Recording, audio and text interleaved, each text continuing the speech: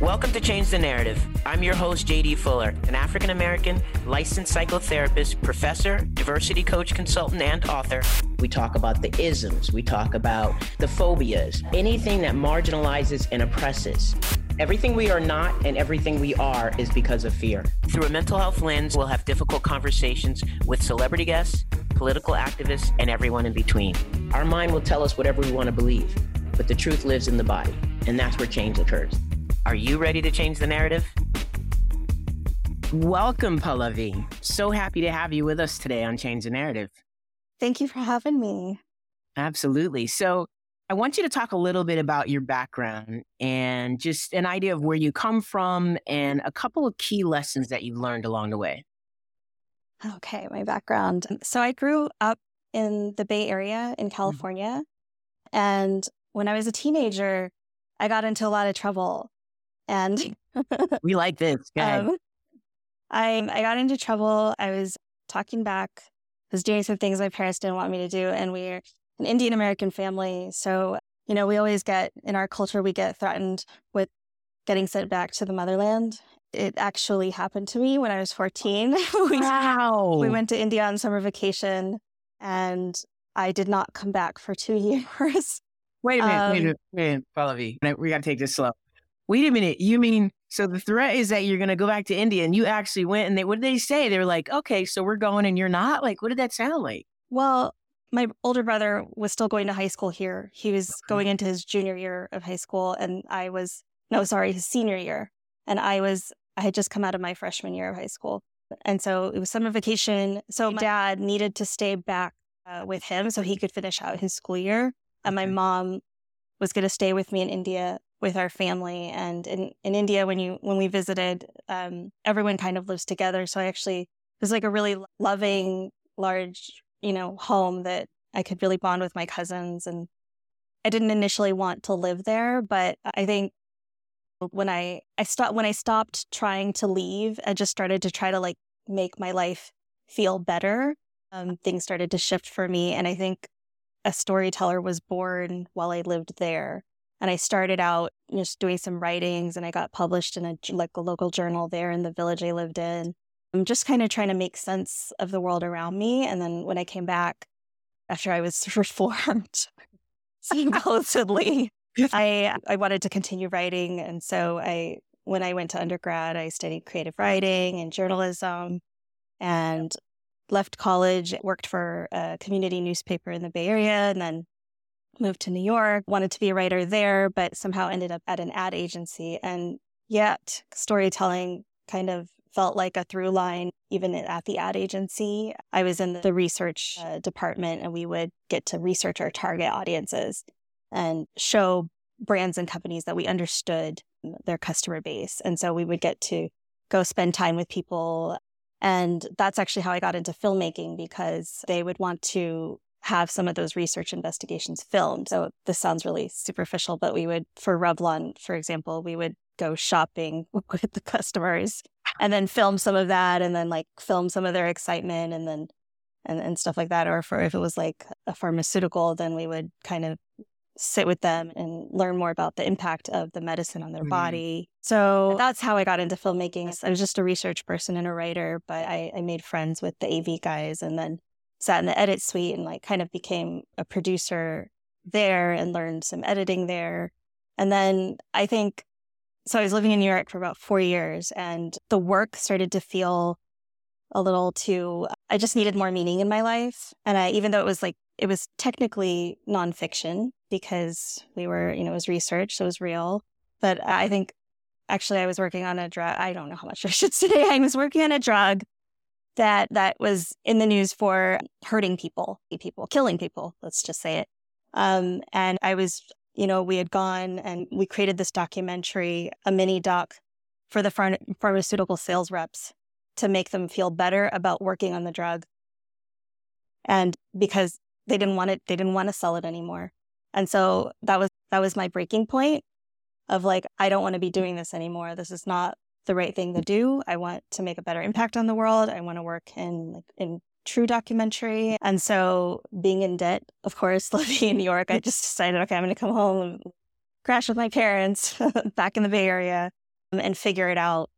So that was how I got into documentary. And I think like some people have some really great stories about how they got into that. And I have like, oh, I entered through the corporate world. But I disagree. That my mouth's over here dropping and I'm trying not to talk while you're telling the story. This is so interesting. I think it is fascinating. I love a good backstory. That's why I always start with, how did you get here? And that's such an interesting backstory. You know, people get angry at their country of origin and their families of origin because they uphold this structure of what they believe in. And, you know, I don't have an immigrant story as an African American, so I'm very fascinated by how people communicate their roots to their children. Your parents made it very clear, we're going back to instill in you something that we see you losing here. Is that fair to say? I mean, I think so. I think there's something about immigrants that come to this country and they can, for some of them, they can be like their values are kind of frozen in time. And so like the country they left behind might be even progressing, but they're holding on to their values. And so I think there was a little of that. I think also like I wasn't hanging around with some good people and I didn't even know it. I think I learned some stuff later, years later. The boyfriend that I was dating, they thought that he was dealing drugs. And I found out in my late 20s that he was. And it was like, you jackass, like you should have told me because I probably would have broken up with you and never got sent to India. Because I think I was like in over my head and like, I was like an innocent person hanging out with some people and doing things and like not really realizing how that could change my future. Yeah. Now that makes sense. So I think, I mean, I think I wasn't like the bad kid that my parents might have thought I was, but I don't blame them for what they did. And to be honest, I'm really loving my life now. And like, I just, you know, like you can't change anything about your past because like, would I have my kids? Would I have my partner? Would I have this life? I don't know. So there's two things that you said that I think are really important. For me, it's like it resonates is, and I hear it frequently in the immigrant culture, which is that hanging on to old values and how kids born into that culture have resentment for it because it's like, we need you to progress with the time. And I always, you know, when I'm working with a client, I try to help them understand how, while I can imagine, you know, great compassion for how that must be quite a conflict, I also feel something positive about the parent who knows that they had to sell out something to come here and provide opportunity for you, and they don't want you to lose what helped them get here. Does that make sense? Yeah, absolutely. Yes. And then the other thing is that, you know, when you stop fighting it, when you stop fighting being in India, you got what you needed. That to me is everything. That's really powerful. Yeah, thank you. I think the experience it's stuck with me for life. And I think as a storyteller, I want to keep revisiting it. So I'm thinking about a narrative feature in my future that kind of explores, some of what I went through, but inspired by true events. Yeah. I love that. Okay, I'm going to start off with your most recent project, but I want to use a different format today, which is basically, I want to get through as many of your projects as we can at the time we have available. And I want you to answer three things, basically. Just briefly what it's about, why did you do it, and what did you learn from it? Okay? So let's start with Coach Emily. Would you talk about that a little bit? Sure. And I might ask you to repeat the question. Yeah, I'm a very visual person when I see it. Yeah. So Coach Emily it's a working title for a feature documentary about Emily Taylor and her Brown Girls climbing team. And Emily is a rock climbing coach, 30 years in the climbing industry doing this work. She's a Black woman. She's queer. She's a daughter. She's a mother. And she created Brown Girls Climbing for young Black and brown girls and non-binary kids for her daughter when she was growing up and, you know, wanted to hang out with friends. And they started going to the climbing gym. She would like play dates and it became a thing. It became this structured, beautiful vessel to support these kids in climbing and adventuring and just life. And so I started filming in 2019. I reached out to Emily. Early in that year, I reached out to her. I had seen this news story. It was about a 5-minute video, and it was a beautifully done 5-minute video that was published in January of 2019 around Dr. MLK Jr.'s, just around the holiday. And it was celebrating Emily and the work that she was doing. And I just thought, like, wow, like I've climbed, but I've never progressed past emerging because I don't have support. And it feels kind of alienating to me personally, just being in a space where not too many people look like me, and where I don't have, I feel like I need a little more of my hands held and have some more support. So when I saw that, I was like, I want to know her. I wish she was my coach. I want to film her. Let me just throw her an email and see what happens. And she said she was open. We met up one day in the afternoon. I was on maternity leave with my second child. And so I brought him, and she immediately like grabbed him, and he was very attached to me. He was 10 months old at the time, but like she's some kind of baby whisperer. And she just held him for an hour and a half. And he was like, I have a picture from that day where he's just like looking up at her and cooing. And I'm just like, what is going on here? And I was so relieved. I was like, wow, this is great. Like, I think we had decided for my second child that I would take a year off, because for my first, I had jumped into grad school after 3 months. And so I wanted that time. But then at 10 months in that first meeting with Emily, I was like, okay, I'm ready to jump back in. Like, I can let go. And like, there are people that can be as loving to him as I am. You are a natural storyteller, first of all. Just the way you put pieces together, and just, I feel them. And I love that. That's good storytelling. What did you learn from this project? Because I'll tell you, in the small trailer I saw, I was in tears and just thought, so amazing for what these kids have an opportunity to have with Coach Emily, but also, man, if I had something like that, like I would have really explored climbing, because I love it and just don't have the body parts these days to do it. But what did you learn from it? I think for me, so Emily's coaching model is really holistic. She's looking at the girls and the kids for everything that they are, for all the parts of them that make them who they are. And they can show up and feel whatever they're feeling. And she shows up and expresses, similar things. There's no pretense. There's no and it's not like harsh coaching of, it's not aggressive coaching of like, do this or else. It's really like, let's all come and be who we are and be accepted for that. And then she figures out ways to kind of like turn up the notch a little bit to help support them to be who they are. And so I think for me, I think like, I hope with this documentary that everyone kind of gets to experience what it's like to be coached by Emily, because I've felt it too. And so like for me personally, it's like, it's very inspiring to see her impact on the kids, her impact on her daughter, and just making moves in the climbing industry. And then for me, it's like, I'm just starting to feel a little more comfortable voicing myself, like voicing who I am and what I'm about, what my needs are. And so she's very assertive about her boundaries and her needs, and she's teaching the kids to do the same. So they're, during class, they're just taking care of themselves, and then they're also learning.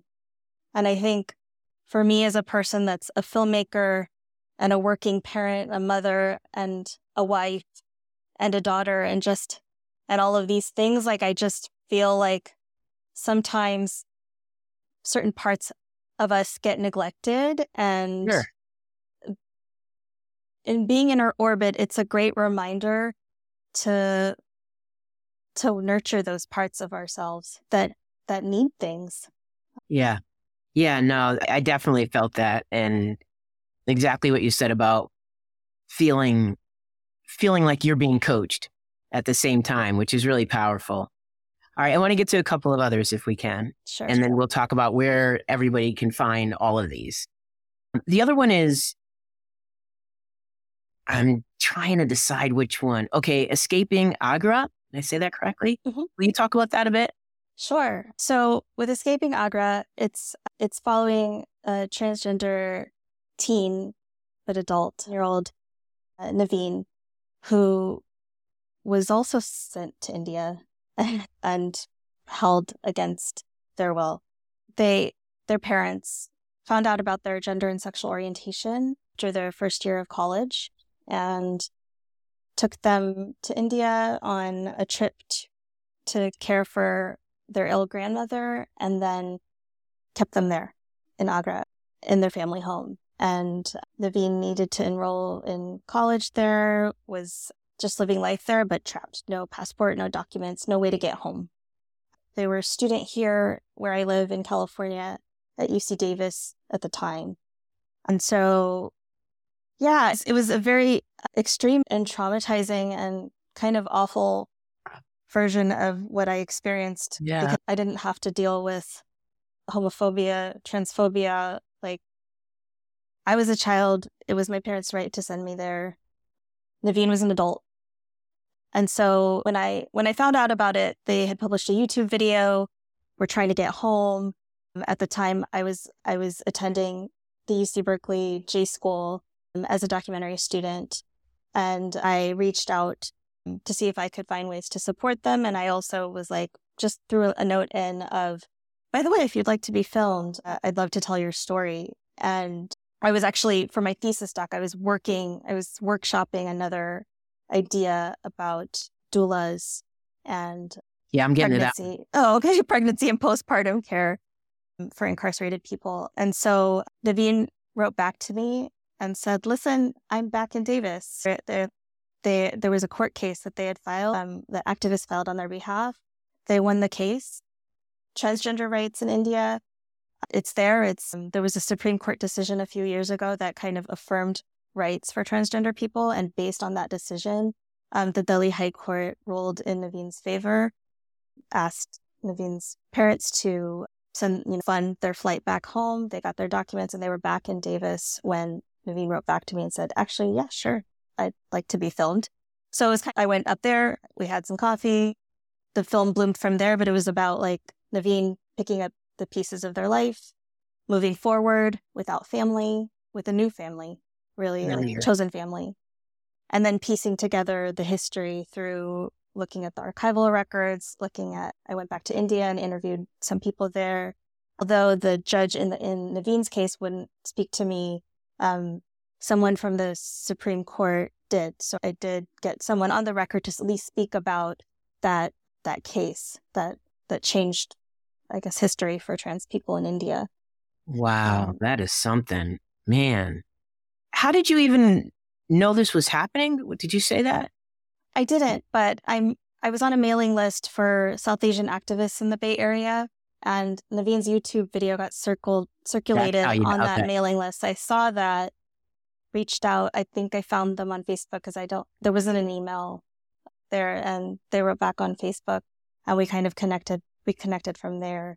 So it's a 23-minute short documentary. It's available to watch, I think, to rent online, and I've been trying to get professors and universities to look at it to see if they could, screen it in the classroom. There could be, discussions about it. I'm still hopeful. And I really want to find ways for parent groups, parents of queer people to watch it as well. Because when you watch the film, I think you're really faced with the impact of, how you parent your queer child. It could be really devastating, the things that you do on their psyche. And so, or it could be really affirming and supportive. And so like in the film, you see Naveen interacting with their partner's family and kind of experiencing for the first time some unconditional love. And so I think you see both sides of that. And so I'm hoping to I still send it out. Great. As well you should. It's a really well done. And again, another story that's felt. So please continue to send it out. All right. I want to get a couple of more in because they really are just, I don't know, your choice in topics is really something people can feel. So I want to get a couple of them in here. So this one is the Asian American Stories of Resilience and Beyond. experiences in this critical moment. There were phrases in there of people in the doc that were just they clicked so much with me. And I really appreciate the choice to honor resilience while not idolizing or idealizing the struggle. That was so important. It's such a key note that we don't get hung up on the resilience factor, and that, we keep in mind that refugees and immigrants, they're the bearers of historical trauma. I thought that also was just so poignant in how that was depicted. Can you talk about how basically what it's about, and then why you chose this? It makes sense to me, but I want to know your why. Sure. So I cannot take too much credit for this amazing series. It was definitely a group effort, but I was the lead series producer for Asian American Stories of Resilience and Beyond. It was a co-production between Asian American Documentary Network and World Channel, which is based out of VH in Boston, okay. So public television, and also Center for Asian American Media. And the series was conceived by folks at ADOC. They had actually done a series in 2020 around stories around coronavirus and trying to change the way that people see Asian Americans and kind of challenging misrepresentations of the way that, there was a lot of stuff in media at the time. And so supporting stories about us, by us, and for us was kind of the root of that. And then so in 2021, we kind of got together and regrouped, and we're like, where are we now? It's not the early onset of the pandemic, but we're still kind of in the thick of it. I mean, some people were getting vaccinated, but there was still a lot of grief and struggle, but also, solidarity and joy and hope and resilience. And that's kind of where the theme came from. And so ADOC, along with World and Can, they put out a call for 10-minute shorts. And we ended up with this beautiful series of 7 films, 7 Asian American filmmakers, really telling us those stories in their own way and in very unique pockets of the country.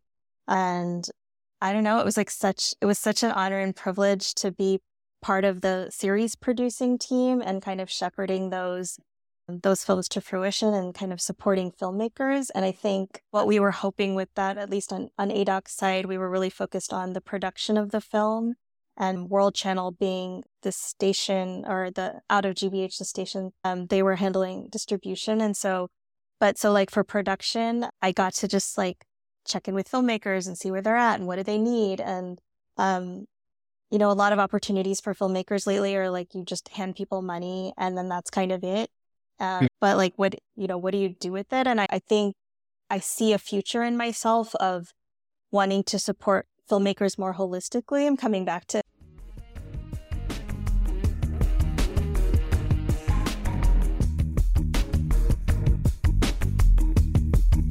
Please be sure to like, subscribe, and follow wherever you get your podcasts. And also, leave us a review. Let us know what you think.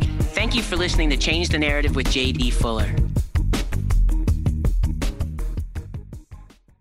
Emily's coaching model of holistic care, because I think we need more than just we just need more than the finances. We need support of how do we do this? And there's just so many needs that pop up in the moment. And so to have someone to talk to about it, I think I really loved being one of those people. And so, but I give a lot of props to the whole team, the series producing team. And then I'm just really grateful to have connected with ADOC to be given that opportunity. And so I'm actually working on their next series, which is going to come out in 2024. And also a partnership with World Channel, and going to get to work with filmmakers again. And we have a wonderful team. But for Asian American Stories of Resilience and Beyond, I think I've put it on my website. All of the films are out there for everyone to watch on YouTube. So, well, we're going to say that again at the end. Okay. What you describe is, in this collaboration, is what our cultures from the global majority are. We're collective. And so it's a natural response for you to just find your way in there and find your part of how to make this happen. And I appreciate that it was done. Again, another project that was very personal, because people went through things that they'll never get a chance to tell the story. And that community went through something in particular where others get to have that reality validated because it was a painful time in so many different ways. So thank you. Okay, another one. I'm not sure what your part in is, what part you played in this, but it was on your website, so I grabbed it. And this one, I call it "Everyone Deserves a Doula," and I added my own little piece: to doula or not to doula. That is the question, and it's because birth rates are so poor in the global majority. Talk about that. Sure. So, Roots of Labor Birth Collective is a collective of doulas of color here in the Bay Area. Many here in the East Bay, many here in Oakland, where I am. And we are specifically gathered to, I say we, because I have to tell you, I became a doula and joined the collective. So that's, I just realized I should explain why I'm saying we. I think just having experienced birthing my son in 2014, and part of it felt like a traumatic experience. At the same time, I had a lot of support, even though OB was my family friend. And it was a hospital birth. And there's a lot of, like encouraged or forced interventions. And I had a doula and I had my husband and family to support me. But not everyone has someone to kind of translate when they're giving birth to, advocate for their needs. And so a doula is someone that is supporting a birthing person, emotionally, physically. They might need something physically while they're dealing with contractions or whatever, and spiritually. So in whatever way that someone might need support and they can't get it from their community or their family, a doula could come in and be that person. And, they're not a medical professional, but they can be there to advocate on behalf of the birthing parent with the doctors or with the nurses, or to get them what they need. And I don't have any exact numbers, but I do know that I think, like when you have that kind of support, your chances of survival for the babies are much higher. And so I reached out to Roots of Labor in, I think, 2016 or 2017. I was interested in that thesis doc that I had abandoned. I was interested in revisiting it. And I was looking at doulas who work in jails, and I was looking at, incarcerated people who give birth in jail, and then they get to keep their baby with them at least for up to a year.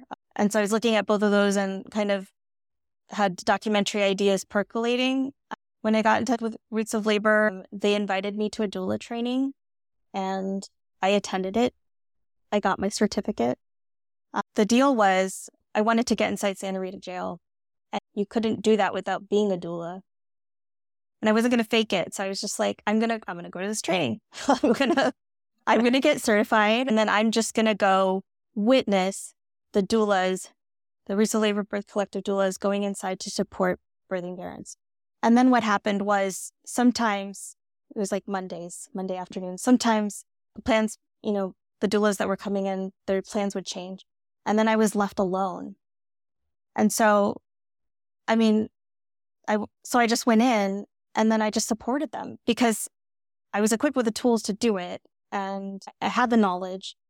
I had the binder of the info. I had I'm a person. I can listen. I can empathize. So I just started doing that. And in the process of doing that, for me, it just felt like something, like a calling almost. And so it's not my main bread and butter or anything, but I didn't want to stop doing it. And I also, in the process of connecting with people, so some of the people that inside that we were connecting with, they wanted to become doulas on the outside once they got outside. And so I thought there's a documentary idea there. But I guess I just in the process of connecting with people, I started to feel like the idea of doing the documentary was I could never get complete consent. It just didn't feel right to me. I didn't want to do it anymore. I just thought it just felt unethical. And Okay. I'm in there to support someone and to then try to say something to potentially coerce them to be in a documentary when, to me, full consent cannot be given.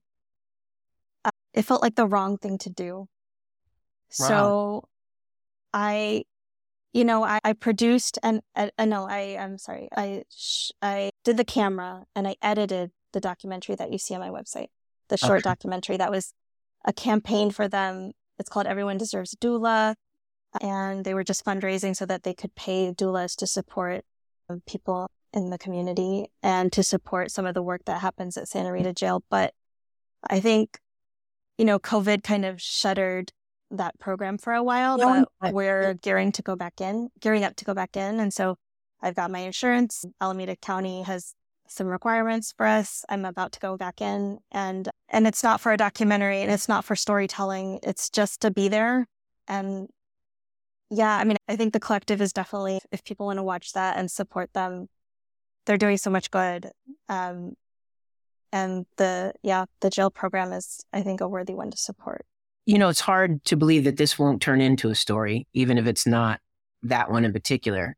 I could see how you could tell the stories of people, because there are people who need this advocacy. And I don't think, people outside of the community actually know just how much that's true. So I appreciate that. Okay, let's see, we have more time. Let's do a couple more. Gifting gold, breast milk donors. I was all over the place. I was like, oh my gosh. You're really digging into that. There's so much here, though. It's so representative of what you're made of. Talk about that a little bit. Okay, so 2014, my son Kush was born. I was not able to provide all the milk that I thought he needed. Okay. So, and I took it really personally. Well, society tells you to. Uh-huh. Especially in the Bay Area, they're like, it's like, oh, like breast is best. And I don't know, wow. There's a lot of pressure. And I think we wanted to get him, actually, I say we, but like my husband was really easygoing. He was like just so supportive. I mean, I think, and I wanted to get him to a year on breast milk and I couldn't make it that far. And I was like pumping and it was like ugly and like there's just all, the infections and the things that happen when it's just like pumping. Wow. It's a lot. And so we found a donor. We found actually like a donor that had milk to give on a regular basis. And I think the experience for me was like, I don't know. I think it's such an pumping is so awful. The experience of it. Like, so for someone to do that, just to do it for someone else's baby, it was like just life-giving. And, we had that kind of relationship for 6 months. And then by the end of it, she had to move and then Kush was turning 1 and I brought him to the last meeting and I was like, I just want to show you his thighs because like, look at his thick, chubby thighs. And so then we both cried and I saw her baby too. And it was just like, it was such a meaningful like exchange. And I think it just stuck with me. And I wanted to do something like that. So I put in a call and I found actually 2 families that were doing this. And so I filmed 2 of them, but I could only fit one into this particular story. But it's just such a beautiful thing for someone to do that for someone else. And, for my second, actually, I didn't have issues, but then I was also like, I'm going to do formula and I don't care. It was a lot,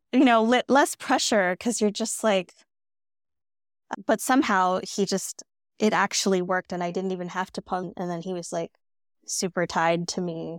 So we didn't have to do that much formula. But I think, so it is this beautiful thing. And I love that I captured this moment in the short mini doc.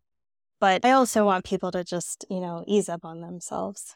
Absolutely. Absolutely. I thank you so much for sharing that. I think it's really important and it really touched me. So I'm glad to have brought it up and you shared your experience. You didn't have to do that. And thank you so much. Okay, let's do the final one before we wrap. And then I want you to tell people where they can find all of your work and how they can stay connected to you, because I know I'm going to. I dug deep and really enjoyed and appreciated everything that you've done thus far.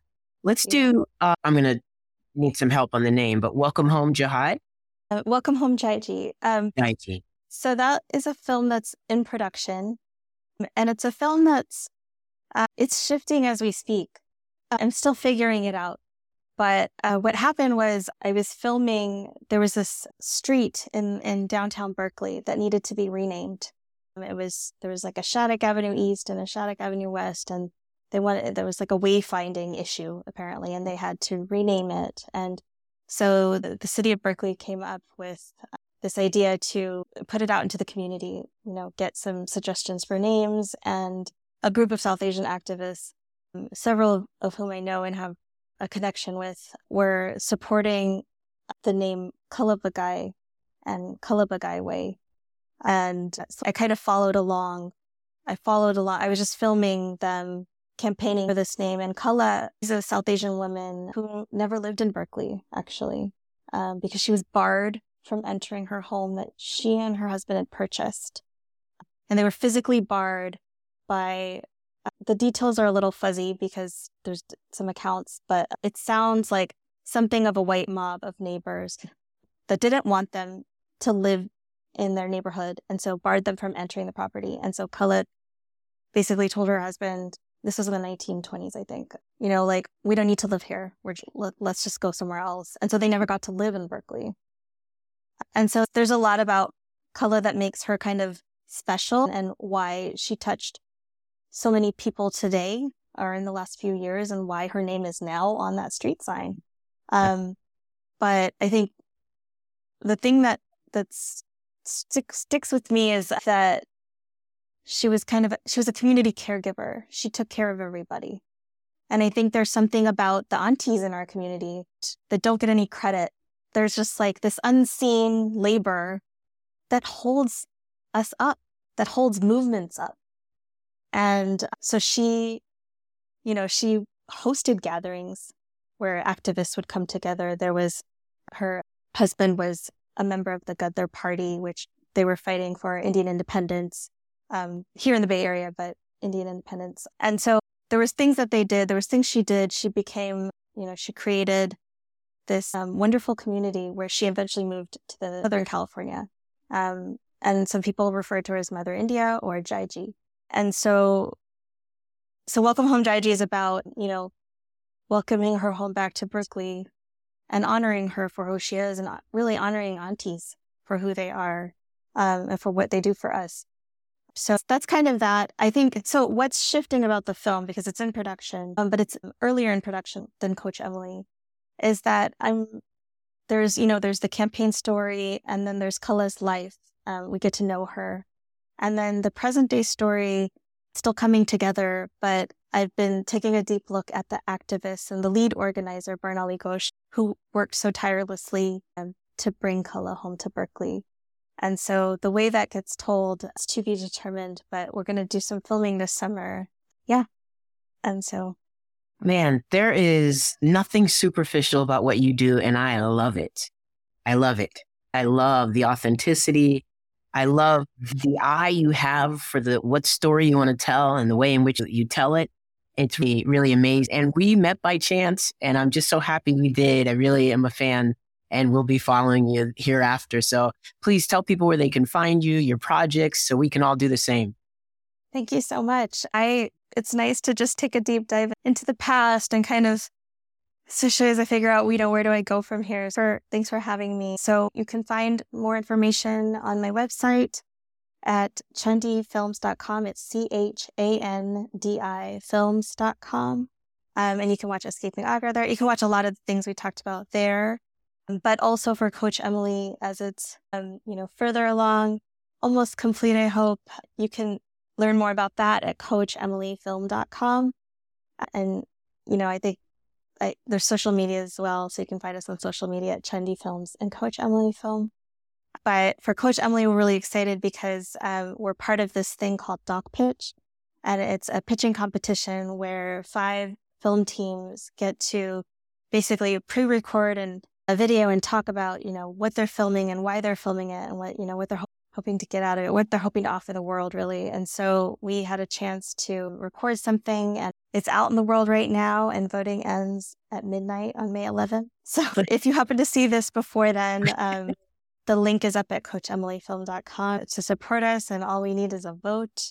But we're up for, production funds that are game-changing and kind of life-changing. And so, yeah, just hoping for support. But in general, just, yeah, like, please follow us and engage with us and just find me and let's talk about movies and communities and why we do the things we do. I voted, and I'm encouraging other people to vote. I've reposted it and shared it with people. So I hope you get what you need. And I look forward to everything that you're doing.